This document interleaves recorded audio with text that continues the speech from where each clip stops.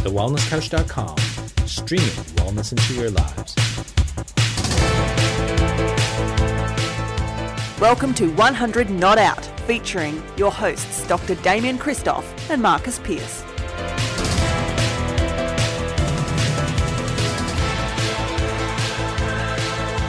Welcome to 100 Not Out, a weekly show dedicated to helping you master the art of aging well. My name is Marcus Pearce, and I am here with the demigod of diets and nutrition. He's the Wellness Couch co-founder and the co-founder of the Wellness Guys. He is Dr. Damien John Christoph. Hello, Brother Bear. MP, how you going, mate? Very well, very Demigod. well. We enjoyed. You are the Where do you demigod. come up with these things? It's amazing. We enjoyed our 200 plus episodes. 200 plus episodes. We enjoyed our little chat last week on the fast. Gee, it was funny. Nice bit of laugh. I mean, we need more laughter in the world, don't we? So it's good to open up Can't have it about up. You can't have it up. the funny things in our life. We should start a comedy show, you and I. When are we talking at the Melbourne International Comedy Festival? Well, I don't know. I don't know. Maybe we're not funny enough. It's still hard for me to believe that, you know, the Wellness Guys were funny enough to do Adelaide Fringe Festival. But we could do Melbourne Comedy. I'm sure we could Tell you what, if we spoke about all of the weird experiments we've conducted. Just the things you've done. In the food That's an world. hour. Or maybe we could take over a whole day of the Melbourne International Comedy Festival. Or maybe we're getting just a little bit ahead of ourselves. Maybe. I think we are. Let's just stick to our humble little podcast. That's it. And, That's you it. know. That's it. So you asked at the end of the last episode, it was a very good question. What did I learn? What were the takeaways from, you know, just living on water for a week? And and there were a number of them, and I haven't spoken to you at length about them, but I do think, and again, I'm not saying at all for anyone to go out and do water fasts and colonics and salt flushes. It's not about that. There's just a lot of Did you do a colonic as well? Oh, well, an enema, a home based colonic. Right, we might talk more about that then. Did you tune out when I was talking about enema on the last episode? Well, no, but I think there's a bit more to discuss there. You know, like I just. What, you just want more to to know about the visuals? Well, and the smells and the kids walking in whilst you're doing it, and the questions that they ask, and what's what happening. are you doing, Daddy? What are you doing, Daddy? I haven't smelled that before, Daddy. Well, yeah, I'd like to know a bit more about that. I should have asked questions then and there, but I was a little bit taken aback. But I was actually waiting for you to delve a little bit deeper into a little point that we did discuss just off air earlier that you didn't get into in the last week's episode. So I was hoping that you would get into that and where you did use apple cider vinegar. So we might talk about that a little bit later on. In fact, I think we will. But I'd like to know, you know, obviously we all have passed a little bit of wind. Well, some of us do. I don't tend to. But a lot of people pass a lot of wind and it can be smelly. You mentioned when you did the enema, you smelt all kinds of things. What was coming out of there? Well, you can the colonic enema experts, are the people that, you know, and you can tell me this, Damo, but I'm going to tell it. This is my interpretation. This is Marcus Pearce's experience. This is my experience. And then you can give your professional opinion as if I'm in the consult room with you, and we're sharing this with our thousands of listeners. Here's how it works, okay? So normally, when you do a poo, it has a smell that you're quite used to. That you know it's your poo. True? I know you're laughing and you're on mute. True. You can't hack the depth of this conversation right now. No, I can. There's definitely a flavour or an odour of your own poo. You can handle it. What are you doing? What are you talking about? There is no flavour. I would have no idea if there's a flavour. No, well, the smell of something is actually the taste of something. It's just the same thing. It's just that's what it is. Like you know that with flavour, it's 90% the smell. Okay, all right. That's where I'm going with it. Okay, sure you are. You weird unit. So there's a smell that you're quite used to, even if there's a familiar, right? Yeah, used to is probably not the right word. Yeah, that's my brand. Yeah. So when you do an enema, and an enema more than a colonic, because a colonic is a far cleaner, and let's be honest, a colonic is a way more dignified process. For those of you that need the visual, with a colonic, you've actually got this viewing tube. So if you look to your left or your right, there's a tube and you actually see your poo being moved out through the colonic system. With an enema, you'll essentially have a litre of water. It goes through the tube, up your bottom, up your colon, and then you hold it in for 5 minutes, 10 minutes, and then you have to fight off a few urges to go, and then all of a sudden you can't fight it off anymore, and you release. And a litre of water, and you're sitting on the toilet, Okay, so it's far less dignified. You're sitting on the toilet, liter of water goes everywhere, and generally out comes other stuff. And it is stuff that is not what you had 12 to 24 hours earlier, because it doesn't smell like that. It smells like stuff that's been fermenting or whatever the other words are. What's the other words? Anyway, it's been doing all kinds of other things. Culturing. And it's just gross. It's a gross smell. And it's just like... So it's like methane, like just pure methane. Oh, it's beyond methane. Really? So you've just burnt a hole in the ozone layer. Yeah. We've got like a bigger... Sunburn's a bigger problem now. Yeah, pretty much. And Right. that's why I've been burning a bit more lately.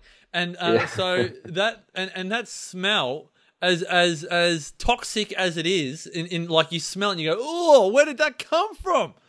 But then you get this real rush of, oh my gosh, that's out of my body. Like you get a real endorphin type rush, different to a running endorphin rush, but you just feel lighter, and it's a great feeling. I can see why people do it like regularly, which I definitely don't condone, and I definitely do endorse, having probiotics afterwards and all of those things. But I'm not a regular enema person, right? I might do 2 a year, so it's not a something that big deal. But some people do them regularly, and I'm not going to say whether that's right or wrong. That's just what other people do. But there's a different smell, and so. Yeah, Okay, I don't know got if that it. Got answers the your point. question. All right, next point. So, got it. All right, understand. And it's same with a salt flush. I mean, the water's going in up your bottom. With a salt flush, it's going down your mouth. So it's kind of attacking it from a different That's my angle. preference. That's my preference. I think that's the best way to go. Like, go from the top down, inside out. That's the way the body heals, rather than going backwashing upstream. It's difficult to swim upstream, so it's way better to, go with the flow, if you know what I mean. So I like to go with gravity. It's good. Yeah. It is a way more, it's harder to, anyway. They're both difficult. Really. Drinking a litre of water with salt, isn't it, is difficult. Yeah. And doing an enema the very first time. Yeah. You're definitely dipping fingers in coconut oil, don't you? Oh, dear. Oh, yeah. There's a conversation to be had about that again. But, the other thing was that there was another symptom that you didn't tell us about. And I'd like to... I'd really like to delve into that, because you found a solution. There'll be people out there that will be going, what's this symptom that Marcus didn't tell us about? Because I'm always honest. You interview me and I'll go into the deep depths of my childhood, my upbringing, what disappointed me, all those sorts of things. I'll share all of that. But you're a bit of a closed book. We're going to open you up a bit. So there was another symptom that you didn't talk about on the podcast last week, which I think we can kind of just touch on today, because you found a solution for it. And I think this is good, because many people would be concerned if they had a similar sort of symptom, and particularly if they'd gone and done a water fast and that symptom hadn't cleared up, like yours hadn't cleared up, and you found a solution for your ringworm, but you might have also found a solution for this other symptom. Do you want to share that? You are stitching me up. I can't believe I'm going to knock your block off next time I see you. Come on, Marcus, please. I have to stop laughing, first of all. All right, I'll say it once. Everyone listen, and then rewind if you feel you need to, but just listen or shut it off. I'm going to tell you one more. One time, and one time only.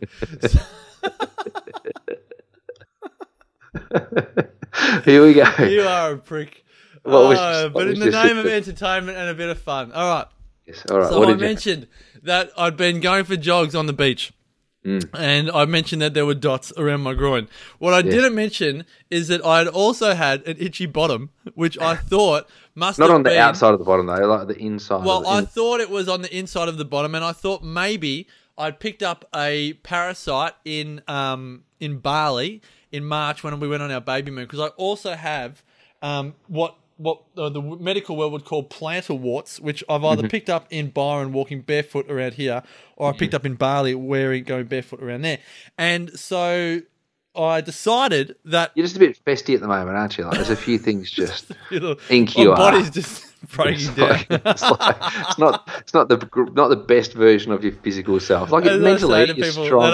They don't put on the brochure about Byron Bay that blasto is one of the biggest parasites that pretty much every local is infected with because of the environment we live in up here. So anyway, I thought that I had a parasite up my bum, which may have been from something in Bali, but it also could have been from my diet, even though that perplexed me. But I thought, you know what, I will do the water fast. What I have since discovered is that the ringworm was not just on the left side of my groin. It had also permeated to an area which I've already mentioned. And so the apple cider vinegar application has not just been applied to the groin, it's also been applied there as well, with marvellous results, may I say. Fantastic, fantastic. And Now, so- it's interesting because people will think about apple cider vinegar as something that you take orally and it's good for digestion, all that sort of thing. You put apple cider vinegar on different things. There's a few things like shingles, for example. Shingles responds really well to it. Obviously, ringworm and itchy bum, which is what I really did want you to get into, Marcus, because there's a lot of people out there that will have itchy bum and they'll go and do a fix my gut program, taking all kinds of fermented foods and spend thousands of dollars on supplements to, do detoxes, blah, blah, blah, blah, blah, all that sort of thing. And the reality is that maybe they could have tried one more thing before they went down that very, very expensive and challenging route.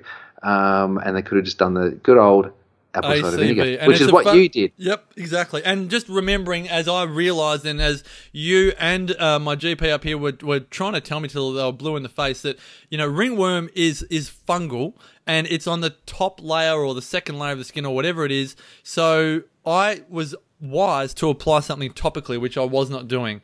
And ACV is very, very antifungal, so to speak, and so it's very effective. And it's pretty much, in my mind, it's pretty much good for anything these days. The good old ACV, even with those plantar warts as well. Bit of ACV and a bit of tape over it for 5 days, and you'll see improvements. So anyway.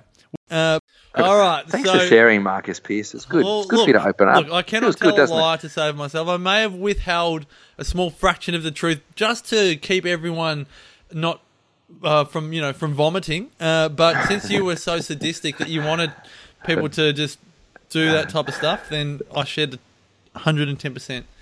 Good on you. All right. So what I've realised, Damo, since the fast, after a day, I was on the 6th day, the day after the fast, I was down and out, sore low back. I had a sleep. I did sleep a lot during the fast. Like I'd be sleeping, I'd be up at 6 in the morning, but then I'd be asleep again at 9:30, and I might sleep for a couple of hours. There were some really flat times where my body was just detoxing, and I just needed to rest. So I had some good daytime sleeps, but what I was really let down by was that expectation that I really thought I'd be flying come the end of it, and I wasn't. And I thought, oh, what have I done? But it's such a fascinating thing that you had that expectation, and I'll tell you why in a second, but I find it absolutely fascinating. Well, because again, just keep in mind, from my own experience, I've probably done 5 juice cleanses. I've probably done 2 just raw food cleanses. So my experience has been that the first couple of days suck, and then you adjust, and then you improve. And I really thought, and again, based on what I'd been reading, I thought I would have this la la, and I would just be humming along. But what I realised as a really good sense, and again, you may disagree with this or not, I'm not sure, but I realised like my body has so much that it still has to work through. Like I think personally that I will do another fast, because I think I would probably still be detoxing and needing rest and all the rest of it, because I still feel like I've only just scratched the layers. That's just me, right? So what I found on the Saturday, I was flat, but then come Saturday afternoon, we had a gathering at Sarah's brother's, and socializing was so good. Like my energy was actually, and I was eating now, so that was wonderful. But, instead of having beer, I had kombucha. Instead of, I didn't have any, I didn't have any stuff. I was just having like good food or whatever. But being around others, I wasn't talking about the fast. I was just talking about stuff and the rest. And I got so much energy out of just being with others. And I said to Sarah on the way home, like, I'm just like I'm exponentially improving. And then I was like, I didn't want to go to bed. I felt like I had so much energy that I was... I was now eating again, but my low back was starting to improve come Sunday. I was flying, go back to work on Monday, and I was just absolutely humming along. But what I found interesting was, say by about last Thursday or Friday, I recognised that like I was having flat spots again in the afternoon. Yep. Not to the degree that I was, but I'm like, well, the only thing that I have in common here is that I'm pretty much back to eating what I would normally eat. And so just to give the listeners an idea, I'd have eggs and greens in the morning, like scrambled eggs and sautéed kale and stuff. And then I'd have a chocolate pudding cup, which is tahini and cacao and stuff for morning tea with a cup of tea. I'd sometimes have a coffee if I was out, but if I'm home, I'd just have peppermint tea.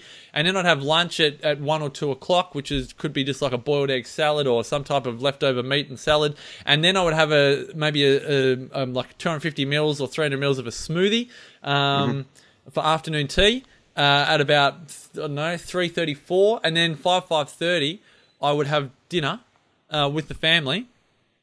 And then sometimes after dinner at about 8 o'clock, I might have a bowl or like a little selection of frozen blueberries with tahini and honey or koyo or something. So that's 6 sessions of eating. And I just think, particularly say afternoon tea, but really, I mean, dessert, definitely don't need dessert. No one ever needs dessert though.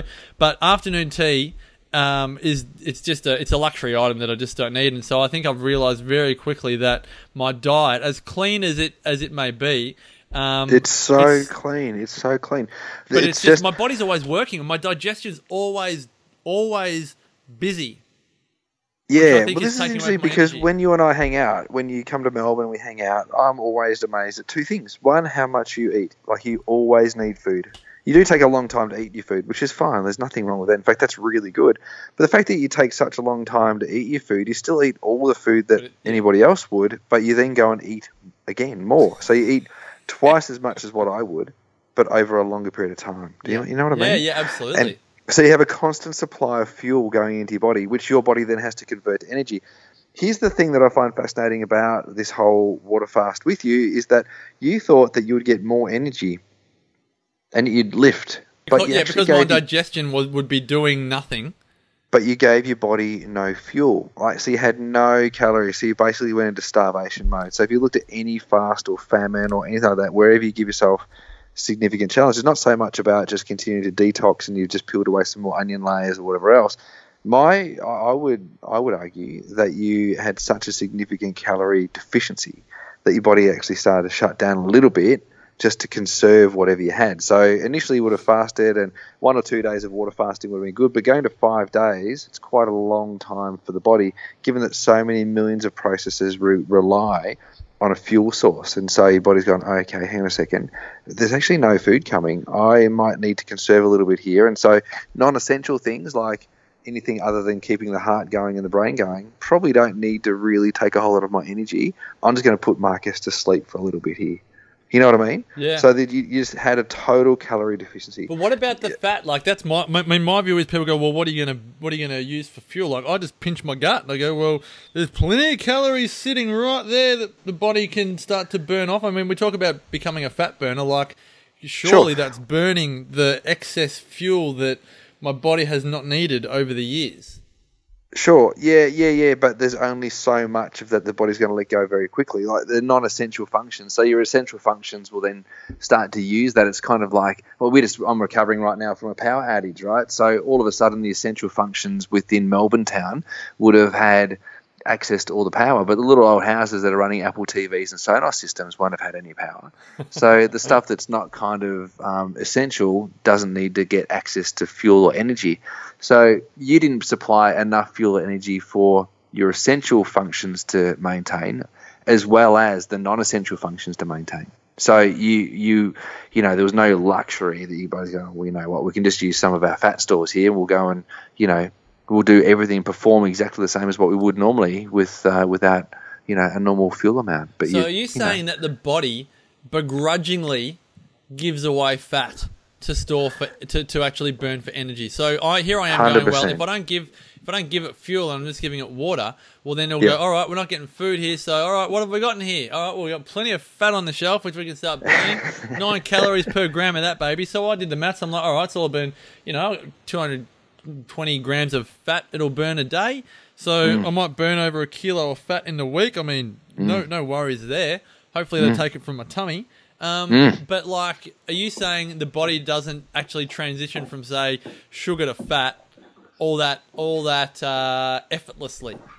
No, it does. It's just that it also needs fuel in order to do that. So you just didn't have any fuel. All you had was what was on your body. You had nothing else there. So you've still got to supply your body with some fuel in order for it to convert and then shift into fat burning mode and all that sort of thing, because you've got to provide fuel for essential functions. For that process to happen. Yeah, you've got to. And so if you've got fuel that's available for essential functions, the body's going to preferentially take it from the fuel that you supply. The fuel that you've stored is there for a rainy day. Now, if that rainy day goes for 90 days, because you can live for 90 days without food, about 5 days without water, but without fuel, your body's going to shut down non-essential functions like keeping you awake, like exercising, like reading, like alertness. You might have an alertness of danger and an awareness of sounds and all those sorts of things because your body's now gone into fight or flight, which is a stress response, but you're not going to have the alertness to be able to go and be your best, most creative self.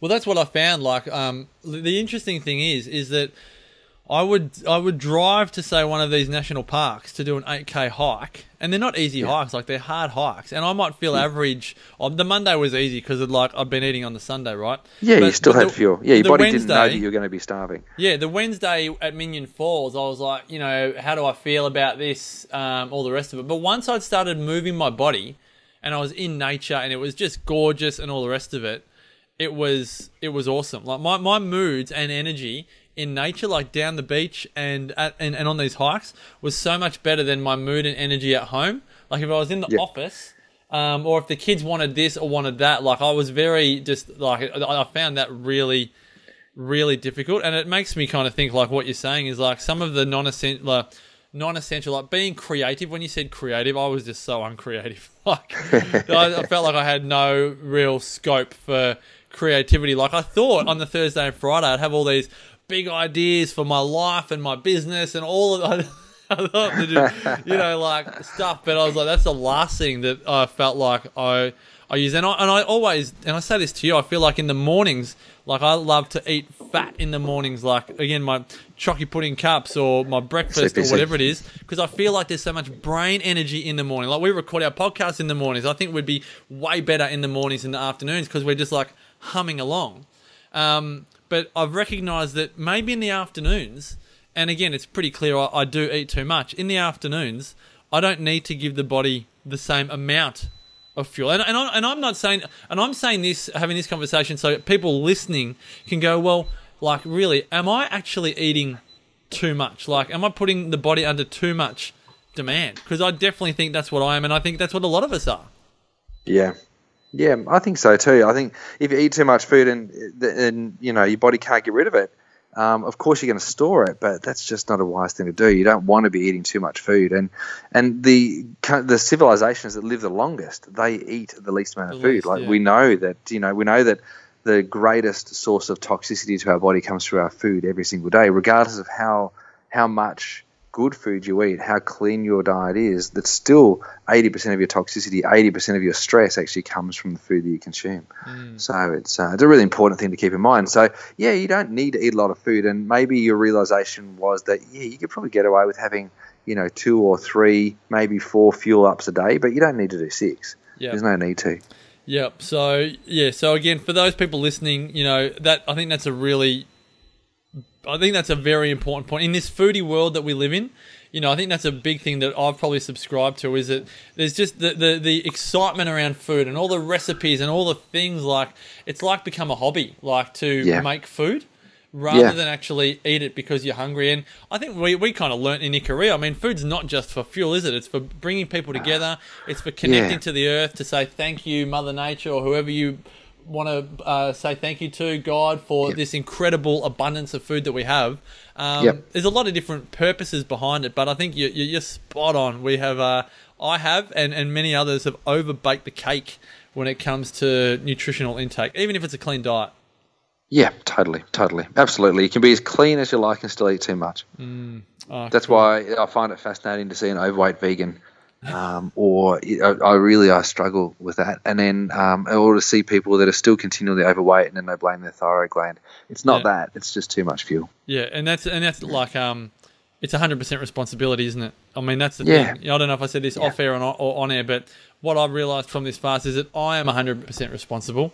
Like you said, it's not a part of my body that's responsible, that's not functioning. It's the decisions I make that is making that part of the body not function effectively. And and it's a matter of taking that responsibility and doing something about it. Yep. So... Absolutely, mate. Good lessons. Good lessons. Good. Good Oh, look, a bit insights of to light Marcus and Pearce. shade in that podcast episode of 100 Not Out. Some hysterics and some Yes, very and serious... some serious points. Very serious points. It's almost like 50 Shades, that one. That was very, very good. Less I like it. eroticism than 50 Shades. Yeah, a little bit less. Yeah. Well, good work, Damo. Thanks again Good for on you. listening, your insights. Thanks for as sharing, always. MP. My pleasure. Particularly that first half where you got what you wanted, did you? Yeah, I sadistic did. I probed. individual. I probed deep, so to speak, and I got what I wanted. Yeah. That's good.